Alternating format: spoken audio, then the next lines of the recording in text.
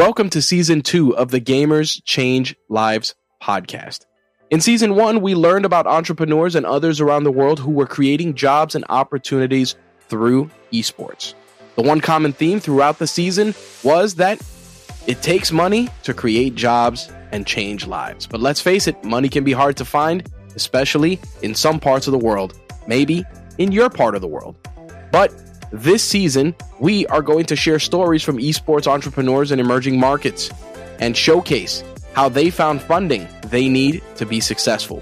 We're also going to talk to investors in Africa, Asia, India, who have invested in esports and highlight the challenges that those markets face. In addition, we're going to talk about sponsors who provide funding to teams, tournament organizers, and streamers. Join us on this journey for Season 2 of the Gamers Change Lives podcast, aptly titled Follow the Money. And now your host, Tom Leonard. I'm Tom Leonard. I'm the host of the Gamers Change Lives podcast. And when it comes to esports, I am not the expert. I'm more of an explorer. The podcast is designed to talk to esports entrepreneurs and others around the world to hear how esports can create jobs and to maybe inspire others to do just that.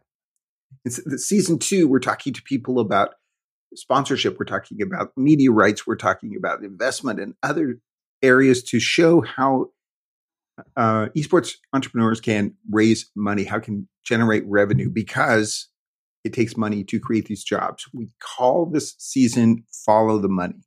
Now today, I'm really happy to have two guests here, Nick Smith and Roman Tixier, co-founders of Gosu Rabbit. Gosu Rabbit is a next-gen marketing agency. Welcome, Nick. Where are you speaking from? Thanks for having me today, Tom. I'm in London in the UK.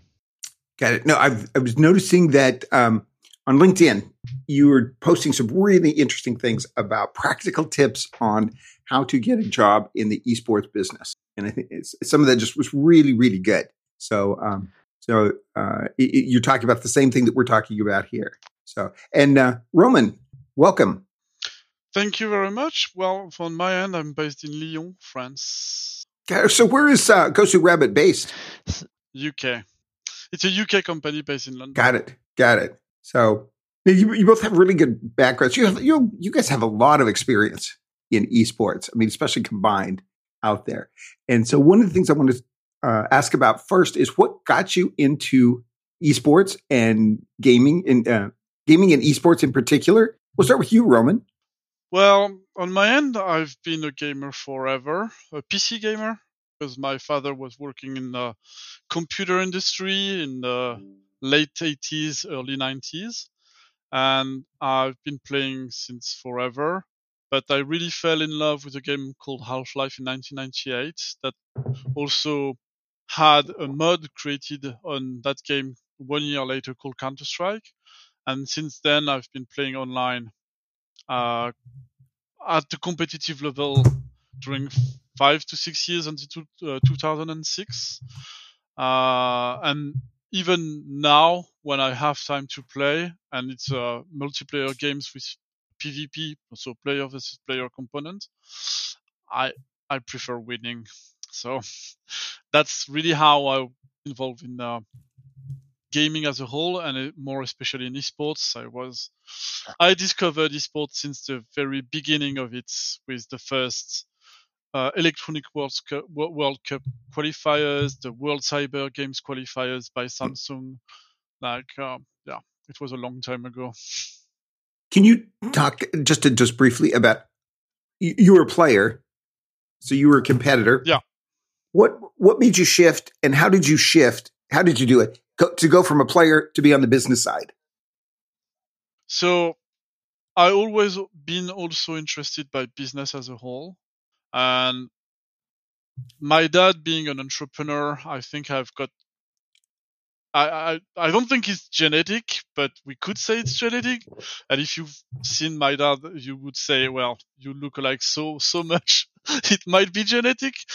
The thing is, I always wanted to transform esports into a business, because the business itself was always appealing to me. And outside gaming, I was also passionate by creating events.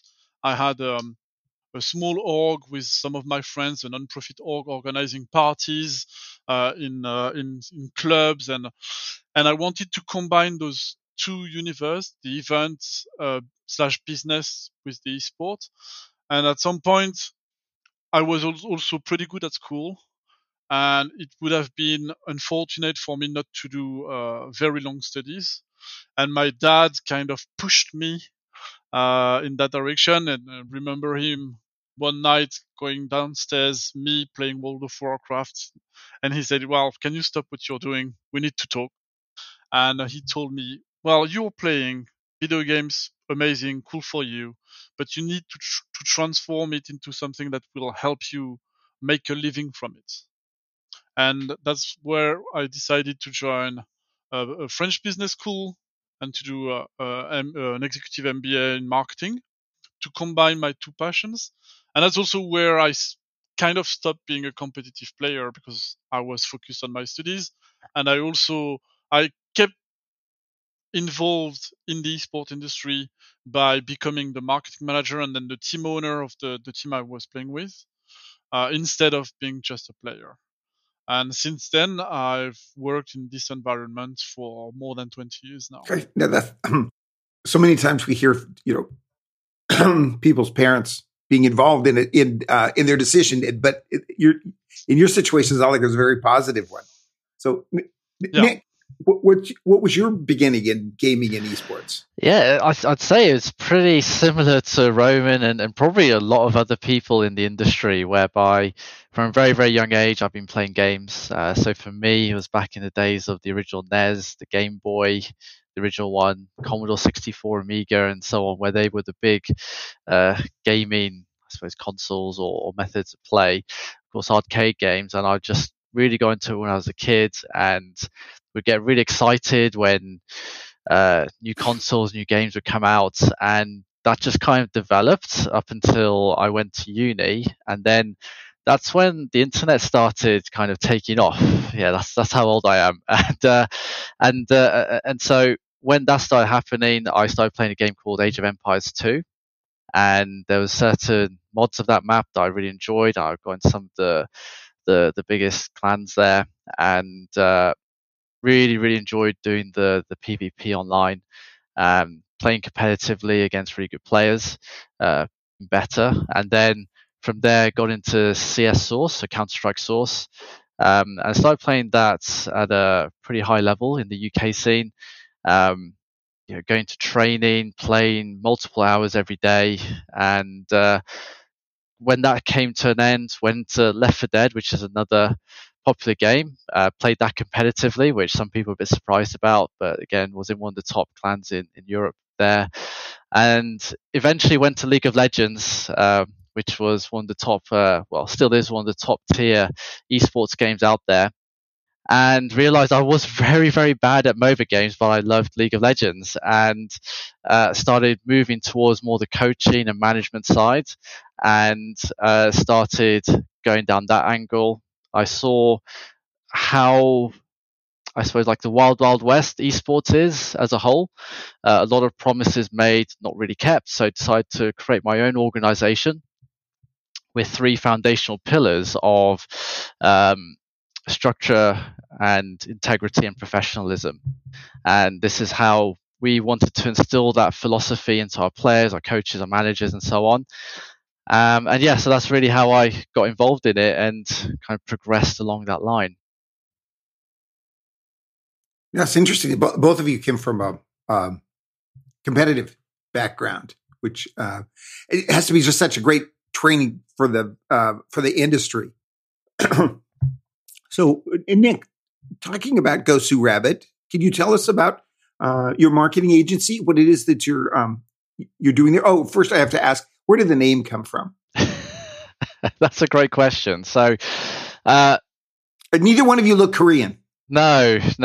I'm half Japanese, so kind of along that line. But in terms of the name, so back about like 2 or 3 decades ago, StarCraft was a very, very popular game in Korea. I mean, it was on national TV and so on. And the players that got to a very high level, were winning lots of tournaments, beating everybody, they would call them Gosu, as in like the best, the master, and so on. So that's where that part comes from. And rabbits, because rabbits are cool, of course. Got it. I knew there was a bit of a story there. Yeah, I always like things that are rabbit or monkey or something like that. I mean, I can also add some pieces. Why the rabbit? Well, it's cool. When we were searching for naming ourselves, we wanted to use an animal, and we came to the rabbit because that's a kind of something that was ticking to me, especially because with a group of friends with whom I'm playing a lot for the past 20 years, we created a group, a guild within a MMORPG, and we called that Rage Against the Lapines. And the lapine in French is the female rabbit. And because we loved the music group Rage Against the Machine, but we didn't want to use the name, so we created that group, and that was just a fun name because we found that name in a party where we were drinking a bit, and the thing is, when I left Millennium in 2014 and joined Melty Group, which was a big media group in France that wanted to get involved in gaming and esports, when we created the Melty Esports Club, it happened that mascot of Melty was a rabbit. And that's something that is always following me. This rabbit is always there. So we've decided to go with the rabbit instead of anything else. What is interesting there, right? We'll move on here, but what's interesting is that it can mean different things in different cultures. It can mean something more. It can have more value in your culture in French, let's say, than it might have in English or in American. So yeah, there's always a story behind each of these. So Roman, can you explain what Gosu Rabbit does? If I want to be the most basic thing we do is we are a marketing agency, a 360 degrees marketing agency. So but what we aim for is helping brands reaching out to new generation using gaming and new medias as a channel, because gaming and esports has become so big. It's now a very interesting touch point to reach out to new generations. Because for Nick and me, our generation, I can say there was 60 or 70% of us being gamers. The generation before us, it was maybe 30% and before 10. But the new generation, it's 80% of them playing games. Girl or boys, no matter what's the gender, they all play video games. And they tend to not to watch the TV as much as we were or our grandparents did. And to reach out to them, it could be very complicated for a brand.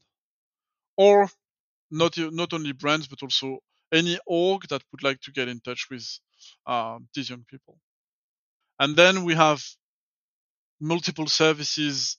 We use different verticals. So activating gaming is not putting your brand in a game. It's the whole gaming environment. So influencers, social medias, using memes from the industry. It's using the gaming as a cultural thing, and not gaming as putting a brand in a video game. Because once again, if tomorrow we speak to Coke, we won't put a can of Coca-Cola in a game that is taking place in the medieval period. That would be really odd. But we can put a can of Coke on the stream of an influencer playing that game. So that's really something different. Yes. Although if you put the Coke in the Middle Ages, it would stand out more. Very true. It's like, yeah, but it will be weird because on the other hand, I will say gaming is kind of an art, even if it's not recognized as a full art yet. And yeah, it needs coherence when it comes to building some universes. Yes. and we don't want the brand to break the universe because it would look Yes. bad for the brand and for the game. Yes. Yeah. I'm playing God of War, and it's like, yeah, I mean, there's not much brand you can stick in that particular game. So Nick, how would you describe what Gosu Rabbit does? Yeah, I'd describe it in a similar way. I'd probably add we also work with brands and companies. We also work with charities and governments as well, not just in terms of like a kind of activation point of view, but also in developing a strategy for them. So doing some consultancy work, research, making sure that they're positioned the right way. And the key thing to note, and this is what we hear quite a lot, is when we say that we help brands in gaming and esports, they think, oh, what? So put us into a game, right? That's normally the first thing. Or the second thing is to make it, we're not a gaming company, so why do we care? And it's about neither of those things, right? Putting a brand into a game is maybe a very, very tiny portion of all the marketing activities you can do. And making a brand into a gaming company is not the idea. It's mainly about relating them with that gaming audience, finding the audience where they reside. That's the key aspect of it. And if the audience is playing lots of games, then your brand should be communicating with that audience through those games or within gaming or within esports or within those different new media channels that there are, like maybe Web3, Metaverse, etc. So it's about making them or helping them to understand what this actually means and how they can do it, putting together that strategy, executing it to whatever outcome it is that they're looking for. Maybe it's to establish themselves within the gaming community or something else. Yeah. Kind of expanding on that a little bit, when you're talking about brands, bringing brands to esports to reach a certain demographic out there, can you talk in a little bit more detail on how that process works? Because a lot of times we hear people talk about, oh yeah, we bring I'm going to be able to say this here. We bring brands to esports, but there's a whole lot to that. And maybe you can parse that out a little bit. For sure. So I think the first thing to find out or understand is, what does a brand mean by esports? Do they actually know? Are they just saying esports because it's the big hype word, and what they actually mean is gaming, or maybe even something else? And so we need to get down to, is esports even the right direction? And if it is, then we need to understand more about why. Why do you want to do it? What are you looking to achieve from that? And a load of questions along those lines, which is where we would do a bit of consultancy for them to figure out, how they're positioned, where they're looking to be positioned within the market, putting together a strategy for them, and then looking to do an execution on that part. I think how some brands do it, which is not ideal. So I don't know if I should be talking about this part, but how they. Yes, you should. So what isn't ideal is when we hear we want to test something, and it's like, okay, how would you decide? Well, we've just heard about esports and it's really big, and we just want to test something. And if you've not even thought about what you're looking to achieve from that, or how you're going to move after that, then your test probably isn't going to work as well as you think it will, or think it might work. And you need to put a lot of the foundation in before you can really go to that activation part. It's like with literally anything out there. If you want to drive, you need to learn how to drive first before you get in that car and start driving a Porsche around. And it's exactly the same philosophy here. If you don't really understand what you're doing, then you shouldn't really be spending money on just trying something and hope it works. Yeah, no, I completely agree with that, because one of the things that I found in my career before becoming a podcaster, working at at places like Warner Brothers, working at Netflix. It's like the whole idea is to only test things that you will be able to do something with the results. Don't just test just for test's sake. And I can see it maybe, Roman, maybe you have a perspective on this, is how brands want to be involved in gaming because it's the flavor of the month. I think there is no one answer to that question. How can be, we can have multiple ways of answer that question. It could be by sponsoring a team, it could be by sponsoring an event, it could be by sponsoring a team and an event, it could be through an influencer marketing campaign. And our job on our end is, like Nick said, to understand why are they interested into gaming or esport. Well, first of all, when they say esports or metaverse, are they actually talking about esports or metaverse, and aren't they only talking about gaming? The reason why is usually we want our product scene or our brand scene to younger generations. Okay, but once we have that, we also need to answer the how, and the how needs to be relevant with what they do, who they are as a brand, how they communicate about themselves. And it can really take multiple different, it could be one small activation or multiple activations all together. And it's also our job as a creative agency, not creative. Well, we have a graphic designer who's able to do creatives, but we need also to be creative in terms of how we think about the activation. To give you an example, that's something that didn't happen, unfortunately, but we were in discussion with a company that is in charge of the docks in the UK, and they wanted to recruit dockers. And those dockers, they can use big machinery, and they use a joystick to pilot it. And to make it appealing, we came up with that idea of, but let's create a video game that is requiring, so not a complicated one, but a Flash or HTML5 video game pushed on Facebook. People can participate, and every week the highest score, the highest score, if he's based in the UK, he gets to an interview to get a job into that field, because you already know he's good enough with his hands. He's skilled enough in that game so that it won't be an issue to train him driving those big machines. And that's how we try to answer the question when a brand come to us and say, I would like to get involved in gaming, but I don't know how. We could use the classic, let's do a classic sponsorship. But our main issue for us on our end, we think it's not enough.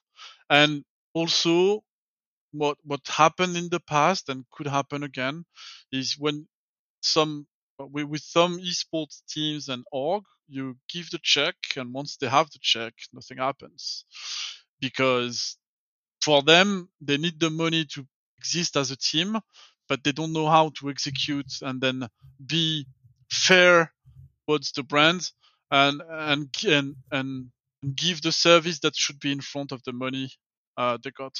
So that's also another kind of job we do when we organize a sponsorship between a team or an event and a brand. We come up with some creative ideas on how the team or the event can execute and can promote the brand or the product. And then we also keep the relationship so that they execute on that. No, it's just like, hand to go with the money. Once you get the money, it's like, go. Yeah, the job's done. The job is, it's almost, a lot of times you hear people talk about the job is getting the sponsorship. It's not executing on it. It's like the job is getting the investment, not performing to do it, to meet the objectives there. So, so maybe Nick, maybe you could talk a little bit about what is it on the other side? So you're talking about brands, but what about on the esports entrepreneur side, the team, the tournament organizer?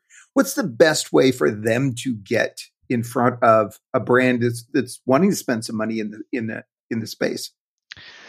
I think that's a really good question, and I think that from what I've seen, it's that a lot of it's about being honest. I mean, just to be completely frank with you, I've seen a lot of presentations where, we talked earlier a little bit about it. Is it gaming or esports they're looking for, where teams or tournament organizers or whatever it is, they conflate the numbers between gaming and esports to make it look bigger than it is, and over promising on what they're going to achieve for the brand. And I think what ends up happening is when that happens and the brand gets disappointed, then they're less likely to come back, or they're going to be a lot more cautious, right? And so that affects everybody. And so I think what people need to do is to start getting honest. That there's no need to inflate the numbers. Brands understand that esports is still young, right? The infrastructure is barely there. I think it's only just been very, very recently that player associations have started cropping up. It's a very fragmented and disjointed industry at the moment. Different games, publishers owning games, difficulties with media rights and so on and so forth. And so I think that if you come at it from a point of view of, instead of let's do this activation or let's just do this event and try and bring in the money just so we can have it, so we can keep going for the next month or 2 months or 3 months, work with the brand to be like, look, this is new, but why don't we do this? Why don't we not be a pioneer, but be a first to market for your industry in esports, and let's build it together. I think those are the ones where you see more success. If you look out there, where it's like multiple years worth of sponsorship, where you can see from the difference between year 1 and year X, the difference of what that sponsorship looks like and how it's developed, rather than just going from 0 to 100 day 1 and then promising all these things to the brand. I think that just is not good, and I think a lot of these brands are getting very cautious about that and very wary about it. I would add also, just remember, when a brand is giving you money, it's because they want to be seen. So, because I went through hundreds of esport.org deck saying, hey, we are the best in France on that game, and we won that tournament and that tournament and that tournament. The brand doesn't care. The brand cares about how much time your jersey or your website or your social medias have been seen. So they would rather go for the third best team because they have 1 million reach than going to you who's winning everything but reaching nobody because you don't even have social media. And that's a mindset people need to get into. And that's why we're talking about jobs in the industry. We need more marketing people in the esports field, or go through an agency to sell your services, because the agency will do the job. Because sometimes, yes, we are proud of our results, but the brand is not buying results. The brand is buying. But I think from a practical point of view as well, like what they can do is start from the beginning. Why do you want to get into esports? What are you looking to? Some of these questions we mentioned earlier. Find out what is it from the brand side they're looking to do, because sometimes they'll just be like, well, we want to try it out, and we want to kind of try out, grow, and establish ourselves. And then you can look at longer term timeframes. You don't have to go immediately for the okay, let's do an event, next month or in a couple of months. It's more about, okay, let's figure out how we can approach it from you. Make sure we match your tone of voice. Make sure we stick to your brand guidelines and all these aspects you need to consider to do it properly and credibly, rather than going, right, here's an event, we'll just slap their name on this event and away we go. What's the craziest combination that you've been aware of? Maybe you were a participant in, or maybe you were just observer of the craziest combination of esports, not gaming, but esports and a brand. Craziest combination. Or the most amazing, the one that you were like the most. It's like, wow, look at that. Intel and ESL with the creation of the Intel Extreme Masters.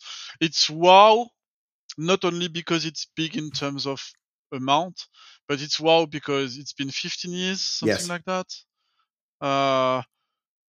They organize crazy events, and Intel has stick to it for so long, and it's keep being improved in terms of production, quality of the event, viewership, everything. And I don't know how much responsibility, if I can, so how much impact this has on Intel position regarding the war between Intel and AMD for computers, TPUs. But I think it has an impact that is quite big on the fact that Intel is way, way, way more renowned than AMD when it comes to CPUs, even if they are more expensive. And sometimes in terms of performance, they are not that different. But Intel is there on top, and AMD comes second every time. And I would say for me that's the wow, not wow on the execution, but wow for consistency, many different reasons. and building and iterating. You're talking a little bit here, starting to talk about marketing and how to get seen, how to get heard, how to get people talking about you. So for an esports organization, let's say if you're a team or maybe an event out there, what are some of the ways that you can get people to be talking about you? Well, I think social media, of course, is a great one, and I think most teams now are seeing it as a key channel for them. Creating community discords for their team, where you can have, if you've got multiple different teams and different games, you can have separate sections, so you could kind of segment the audience a little bit. And I think what you see from the top tier teams now is a diversification, not just within having their esports teams, but diversifying into other areas where they can add value to their proposals or propositions to their clients and potential clients. So you look at the top teams now; they've got arms for like influencers and content creators. They now create events for brands and sponsors. They create content in house. Maybe for YouTube or there's so many different avenues now that they're looking at, and I think for a lot of orgs or tournament organizers who are just starting out, start with the social media, definitely for sure. Start getting your name out there, but you also want to be looking at, how can you leverage what you build? Like if you build a community of 5 or 10,000 people on Discord, that's people who have engaged with you and want updates and want to know about you and your company and what you're doing.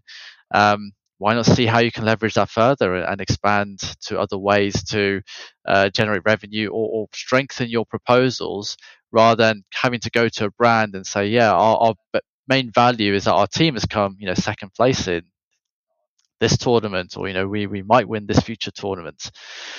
It's about adding that extra value and building those pillars there. And Roman, what about from your perspective? How do people get? Because that's the audience is going to be interested in. How can I get seen out there? Which is a tough short answer question. Nick talked about more on the technical side. I would say esports is not different than any other sports. Why people are watching more the Premier League than the Ligue 1 in France? Or why do people are watching more the actual World Cup and they are less watching the qualifiers? Because you get the best team, the best players, and the best influencers. So it's all about you as a team. You need to win so that people will talk about you. Winning But it's not only winning, because if you only win but you don't communicate on social media and you don't have a community building activations around that, you will win for nothing. So you need your players to show off, to speak to journalists, to speak for themselves on social media, and you need to create content around that victory. And for an event, you need to invite the best teams or to partner with influencers. Because there are two things that will generate viewership and people talking about you. Either a match between the two best teams in the world. People want to look at it because of the skill and because it's a show of amazing people playing amazingly. Or you want to see a fun game with influencers you love. And to give an example, before the World Cup starts, a French influencer called Amine organized a football match between French influencers and Spanish influencer in a stadium in Paris, and they broke the live CC viewers record for the French markets for this event, with 1.2 million people watching the live at the same time. Because it was influencers, gaming influencers, followed by hundreds of thousands of people playing a game. So the football level wasn't at its best, but it was appealing for the viewers because it was influencers. And the only other kind of football match that can get that kind of viewership is a professional football team against another professional, because they are the best and you watch it because they are the best. So yeah, for me, it's really a combination of that things. Either for an event or a team, you need content creators with a followership and best teams and a very nice production. And network like hell. Like if you can network a lot, get to know the right people, they can who are influential, then they can sometimes help you out as well. I want to say in terms of the whole getting players to be influencers, right? Sometimes that can be quite tricky. I know that from first-hand experience. I had various parts. I had League of Legends teams that were just winning a lot of tournaments, and we weren't getting traction from the sponsorship part because they didn't have social media. So I had to get all the players to create social media accounts and start posting, and they weren't all very natural at being social media gurus. And this is the thing you'll find sometimes is some players, they love that part, and so they'll become quite big on that aspect, but then their game might fall off a bit. And then sometimes you get the opposite, people who are just really focused on playing. They don't care about anything else. They just want to play. And sometimes it's hard to get that balance right, because you need both, right? Like Roman said, you need people to win, but you also want the visibility.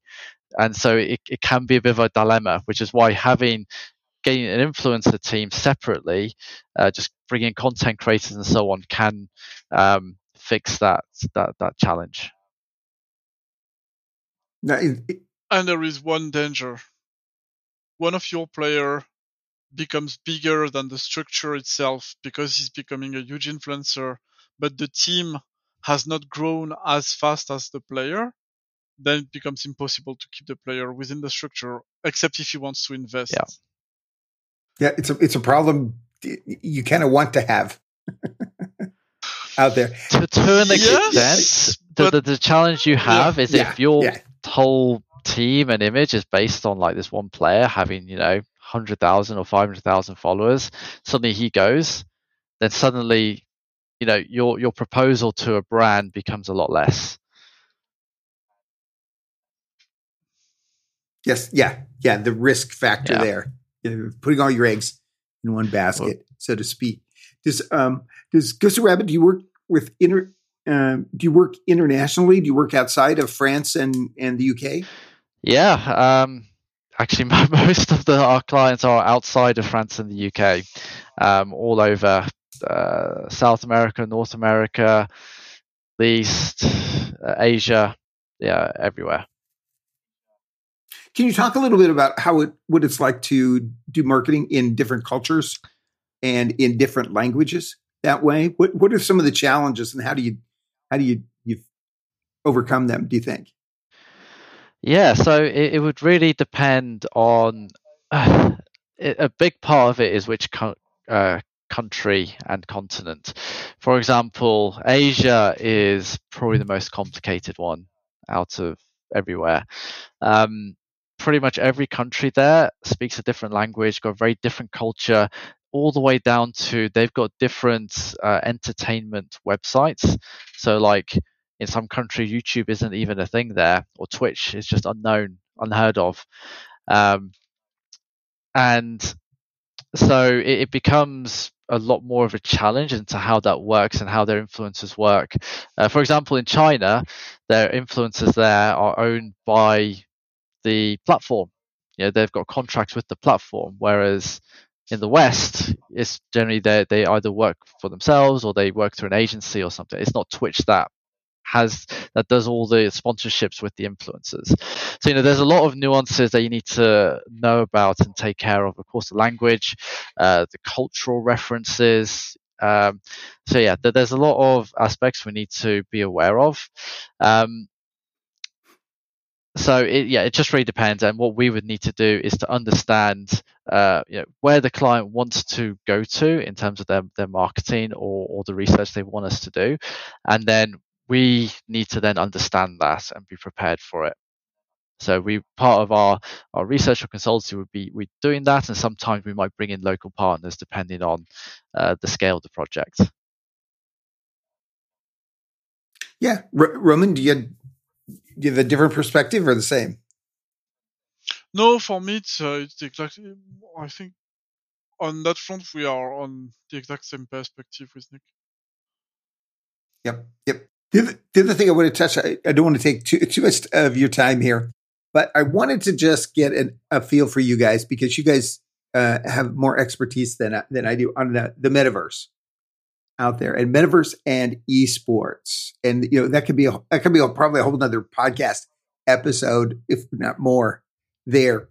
But if you could describe a little bit about what you see the role of the metaverse is in esports, not gaming, but esports, and kind of where you see it going. Let's start with you, Nick. Yeah, I think you're right. This could be a whole nother podcast, because I think the first question is, what is a metaverse? Everyone describes the metaverse as something different. I mean, ultimately, the metaverse right now just doesn't exist. Its actual definition. And so what a lot of people call a metaverse is actually a gaming experience, right? Or an esports gaming experience. And so I think when we say metaverse, we've just got to be a bit careful about what people actually mean, because everyone's going to have a different idea about it. But I mean, ultimately, what we could have is a scenario whereby you have, let's say, an esports tournament within a virtual environment, and people don't even need to go to a venue. They can just be there. They could be watching from their own point of view, interacting with the people left and right of them, potentially even shouting out, and then maybe on a main stream you can hear the crowd noise and so on. So that, but that's hypotheticals at the moment. There's a lot of different ways it could go. I think the whole conversation around the metaverse is still very much in its infancy. However, there is a lot of interest from a lot of different companies about how's that going to work? What's it going to look like? How can we get involved with it? And I think what you're seeing is a lot of companies are just kind of taking punts at the moment. You see a lot of things with NFTs, whether it's giving them away for free as some kind of an audience experience, or selling them. There's a different kind of experience. So I think it's still being developed, and we'll see. But I think, like I said, need to find what does a company mean when they say the metaverse, and then what can the esports community do to make intriguing digital experiences or virtual experiences within it. Can you do like virtual meet and greets? After a game, that your favorite player comes and starts greeting the people around the stage of the virtual arena, right? There's all sorts of things that can happen. How will people think? Will they think that's really cool? Will they not? We'll find out soon enough. Yeah, Roman, what's your take on where we are with the metaverse? Well, I've got kind of the same one. We basically presented to a brand that we created a word called the meta fad. because right now we are not near a metaverse. Well, if I have to remind everybody what's a metaverse, the metaverse is basically another universe that is connected in with the real world and has a lot of connection between. Well, it needs to be seamless. And right now, you have Facebook with Meta, and you have potentially Google with their own project, and so it's multiverse. It's not meta because you can't go from meta to another universe with all your stuff from meta in that new universe. So it's not a metaverse. It's a multiverse. It could be a fad. We don't think so. But we are also at the very beginning of it, and what it could bring to esports is potentially change the kind of game we play in esports, or having virtual events in a virtual world where people will be able to attend to without having to travel all around the world. I think we are so early in the beginning of the metaverse. Right now, can go in multiple directions. I would say we are with the metaverse right now. We are like the internet in the late 90s. So, and it's basically living a crash right now, but it's not because it's crashing. It won't be something we can't live without in 20 years, but it will need a lot more innovations. And I just hope a big group like Facebook, well, like Meta, won't block the innovation that is needed within that space by trying to buy out everything and kill some projects before they go out. So I think it will be really interesting. The next 5 to 10 years will tell us what's up with the metaverse. Yeah.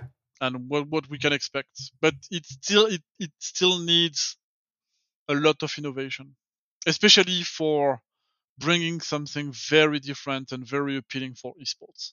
Yeah, and to bring brands into the equation. Brands, I mean, would say you have to do a whole lot of explaining there. Yeah, I would say some brands, because of the FOMO, so the fear of missing out, they already invested a lot in something. If I was at the marketing department of those brands, I would have never ever spent that amount of money inside this space. I would say not yet. And if I was the boss of those brands, I probably would have fired my marketing manager. Because when you buy a piece of land for 500k in a game, in a metaverse that is having 12 active users per day, I would just get like rid of right it. now you're seeing a lot of it's like super early adopter stage. People are spending a lot of money sometimes and not really knowing what they're getting or how it's going to work. And I think it needs to be shaken out. If you follow the crypto space or the blockchain space, there's a lot of changes happening. A lot of I think a lot of the bad actors are being shaken out at the moment, and hopefully there'll be another iteration, or like the dot-com crash, and the good companies survived those. We should hopefully see a bit of a shakeout. But I think one of the good things about esports is that, in general, with esports, I mean, you're playing games on computers, right? So you're already at a technological kind of forefront there. So the fact that that's already the case bodes well, because if esports teams and players and organizers are looking already at the metaverse and thinking, what can we do? How can we innovate and create these amazing experiences within the space for these brands, then, for the audience and the brands as well, then that gives them like a huge advantage, right? You already see various NFT projects, how viable they are, well, it's questionable. People can argue about that all day, but I think the fact that they're starting to do these things and explore them now, it definitely bodes well. Yeah, and it's also something interesting because when I gave some marketing lessons in a esport and gaming business school in France, and what I showed them was because in Lyon the football club was on the stock market, so they had to publish their numbers every year, and was showing them, look at how interesting it is, because 90% of that football club revenue is coming from activities that not exist for an esport club. So ticket selling every weekend. There's no ticket selling every weekend. So basically, was the metaverse could be that space where the esport clubs will have a space and will be able to monetize their audience in a way football club can monetize their audience. And then suddenly they won't rely only on investors or sponsors because it's impossible. Yes. So one of the things, maybe it was Christian Bishop from Twitch talking here about having different, moving away from sponsorship and have from an influencer, from a streamer standpoint, to be able to get your revenue directly from the viewer, the fan out there. So to figure out ways to do that. Hey, metaverse, huge topic, and I really like the way that you're describing. Yeah, this is like the internet was in the mid '90s. For those of us who were old enough to remember what that was like, all the promise and ups and downs that we went through. The last question I want to talk about, though, before we spend all day here, is on the Olympics. We always ask people if the Olympics should include esports in their official program. So do you guys have any feelings on that? Do you want me? I can go first. You. Yeah. So,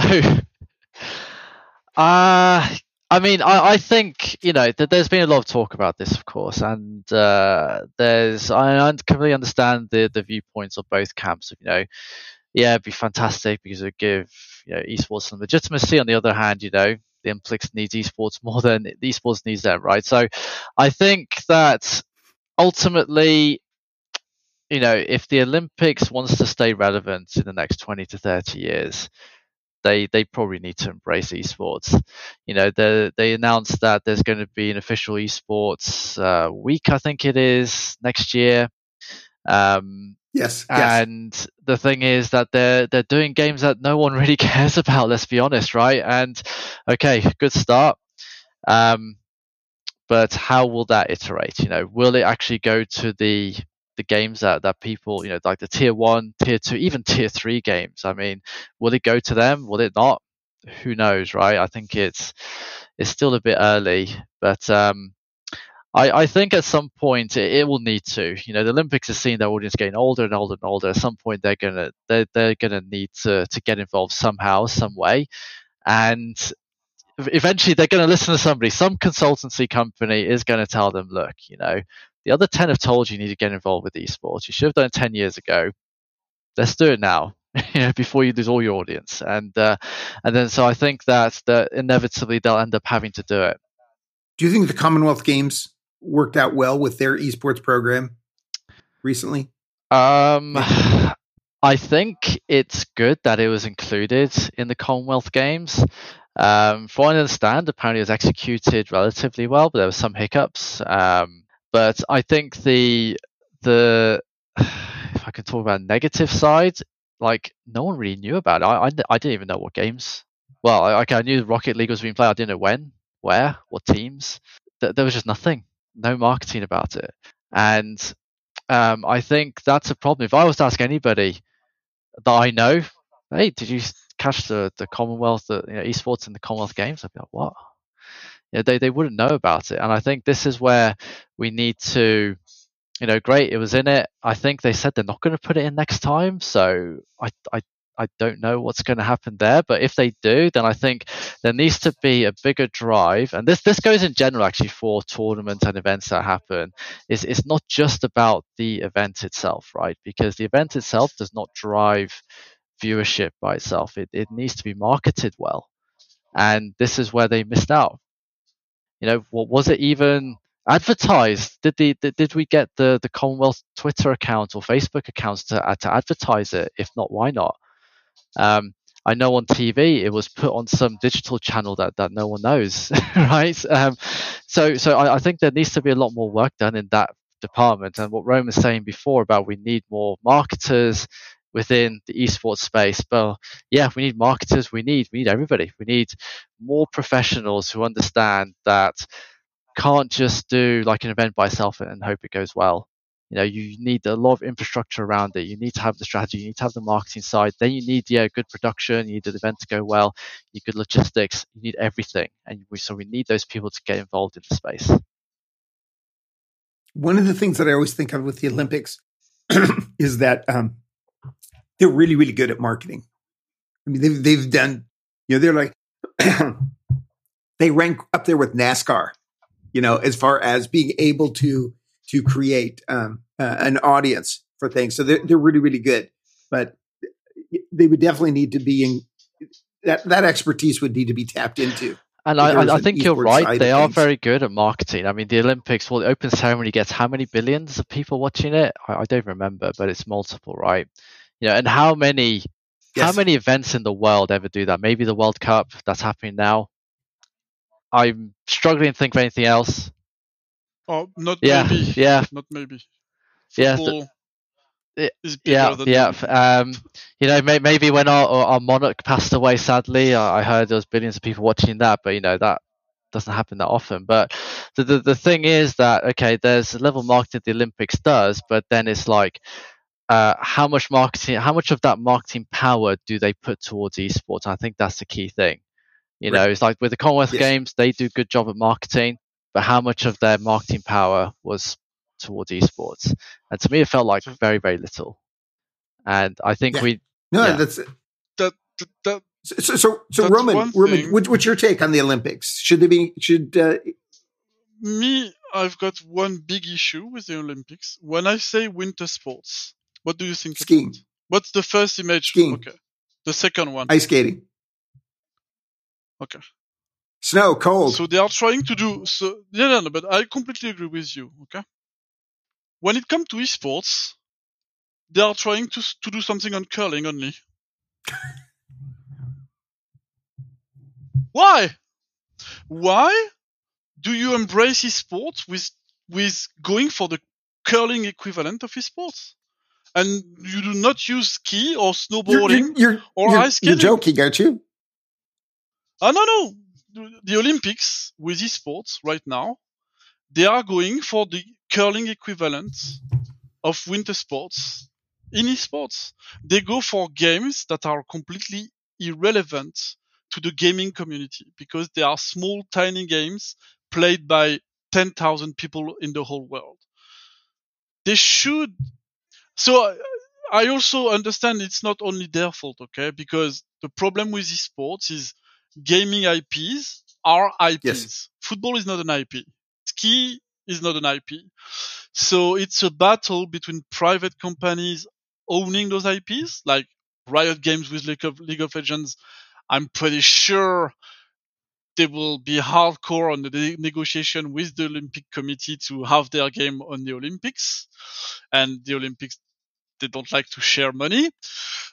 But they need to sit on a table and say, okay, those are IPs. Maybe there is a discussion possible saying, if your game gets selected for the Olympics, you have to lose 50% of the rights on the IP specifically for the Olympics because the revenue, we can't pay you to use your game. It's a complicated situation. So it's not only the Olympic Committee fault, but sometimes they say, well, we won't use League of Legends because Olympics are about sports, so let's go for a sports game.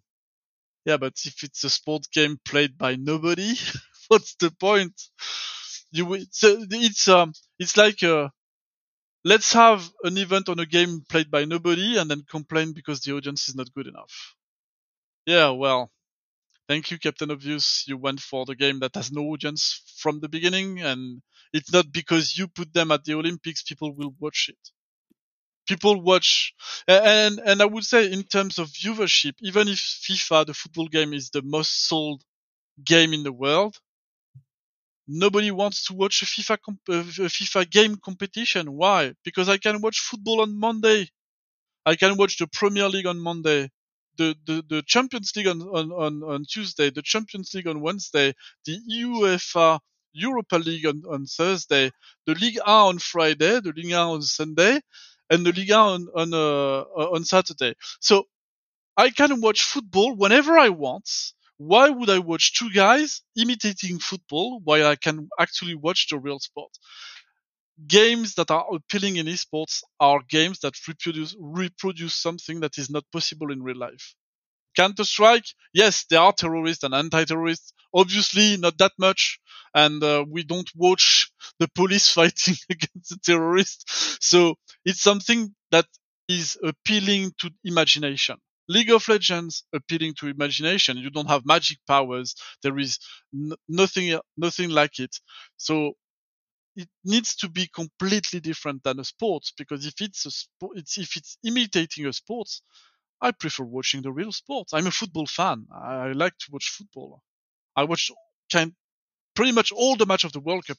I'm watching. Did you watch the US and England? Let's not talk about that one.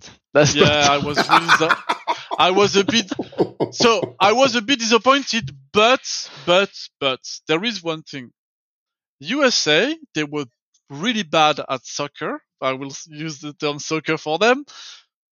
But I think it's been 10, 15 years, they are getting way better. So yes, England should have won by a large score against them, but I think it's not that bad. I mean, the USA were dominant. USA is not such a bad. Yeah, they're punching above their weight. They're doing better, and they are not that bad. They should have beat Wales, though. I mean, they missed the.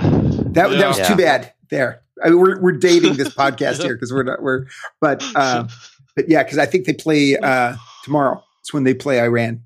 Yeah, and so that will determine things. But no, it's interesting from a viewpoint of what's interesting here in the U.S. because the broadband. I don't know how many times ago the World Cup was here in the U.S.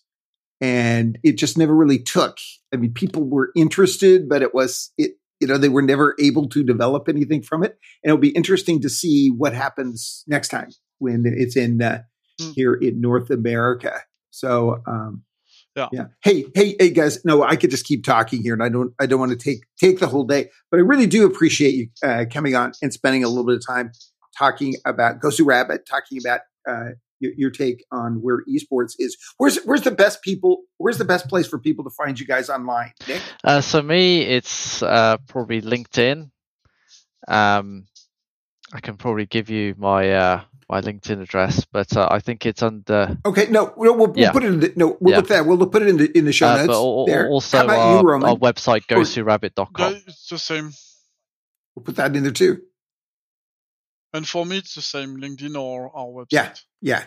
Okay. No, that's great. Thanks again, Nick. Thanks again, Roman, for taking some time here. Thank you very much for having us, Tom. Really appreciate it. It's been great. Thank you. Thank you. Thanks for listening. This is the Gamers Change Live season. Gamers Change Live podcast season 2. Follow the money. Play games, create jobs, change lives. You've just heard the Gamers Change Lives podcast. If you enjoyed this episode, please take a moment and leave a review. And if you haven't subscribed, do so right now so that you can stay up to date with episodes as soon as they're uploaded, and so you can hit the ground running on changing your esports adventure forever. You can also visit us at gamerschangelivespodcast.com. Play games, create jobs, change lives. Thanks for listening.